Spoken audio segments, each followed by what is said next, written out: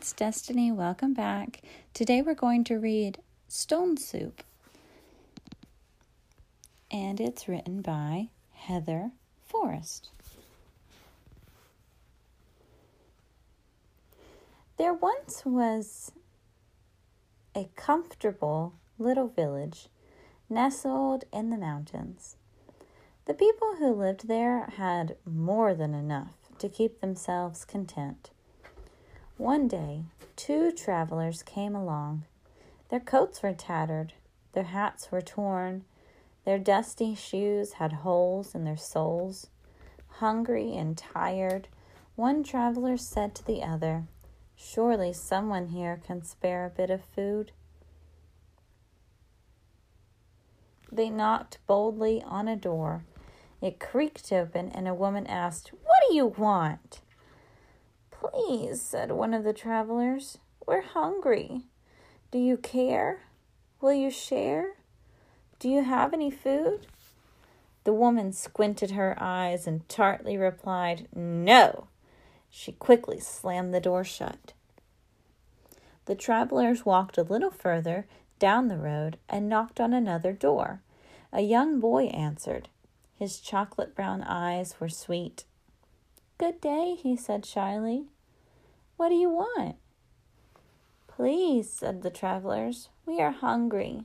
Do you care? Will you share? Do you have any food?" The boy replied, "There's no food here," and closed the door. The travelers wandered wearily through the village, knocking on every door. But everywhere they heard, "I don't care. I won't share. There is no food." They sat down to rest beside a well. One traveler sighed and clutched his empty belly. He said, "If there really is no food in this elegant little village, then the people who live here are in greater need than we are. We should make them our magical soup." The 2 travelers climbed up onto the edge of the well and shouted, "We are master cooks. If anyone in this town has a big black pot, we will make the most delicious soup anyone has ever tasted." The door slowly opened. A round man emerged carrying a gigantic black pot. "I love to eat," he said. "Here's a pot. Let me see what 2 master cooks can do with it."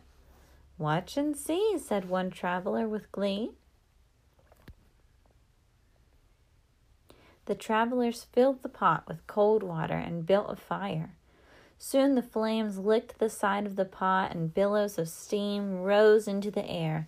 Curious people began to gather. "What's happening?" the townspeople asked.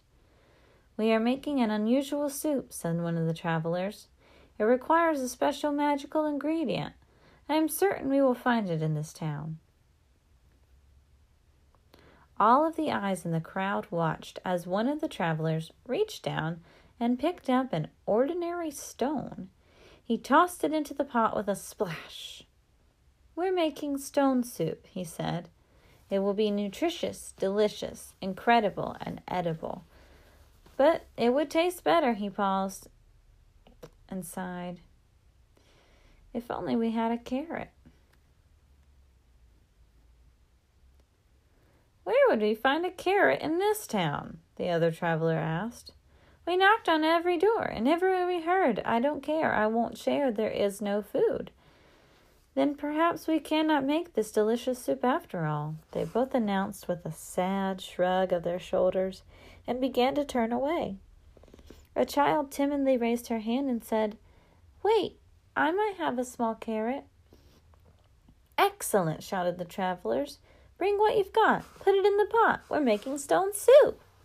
"This magical soup would taste even better if we had a potato," they added. A deep voice in the back of the crowd called out, "I have a potato." "Wonderful," shouted the travelers. "Bring what you've got. Put it in the pot. We're making stone soup." "It would taste better still," they said, "if we had just a few more ingredients." "Perhaps," said one villager, I could bring a green bean." "Well," said another, "if you're going to bring a green bean, I will bring a kernel of corn." "I shall not be outdone," cried another. "I will bring an egg noodle." One by one, voices announced, "I will bring a slice of celery. I will bring a pinch of pepper. I can bring a sprig of parsley. I might have a tiny turnip." "Well, what are you waiting for?" cried the travelers. "Bring what you've got. Put it in the pot. We're making stone soup." Everyone in the town ran home to bring one small thing to put in the pot. Food flew through the air and landed with a splash in the growing soup. Soon the huge pot was full and simmering. A wonderful smell drifted through the air. The smell was so tempting.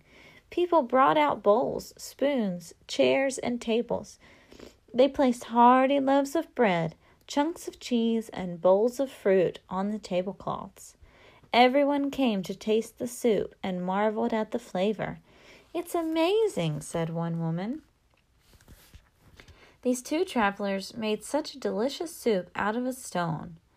"Out of a stone," said the travelers with a grin. "And a magical ingredient, sharing."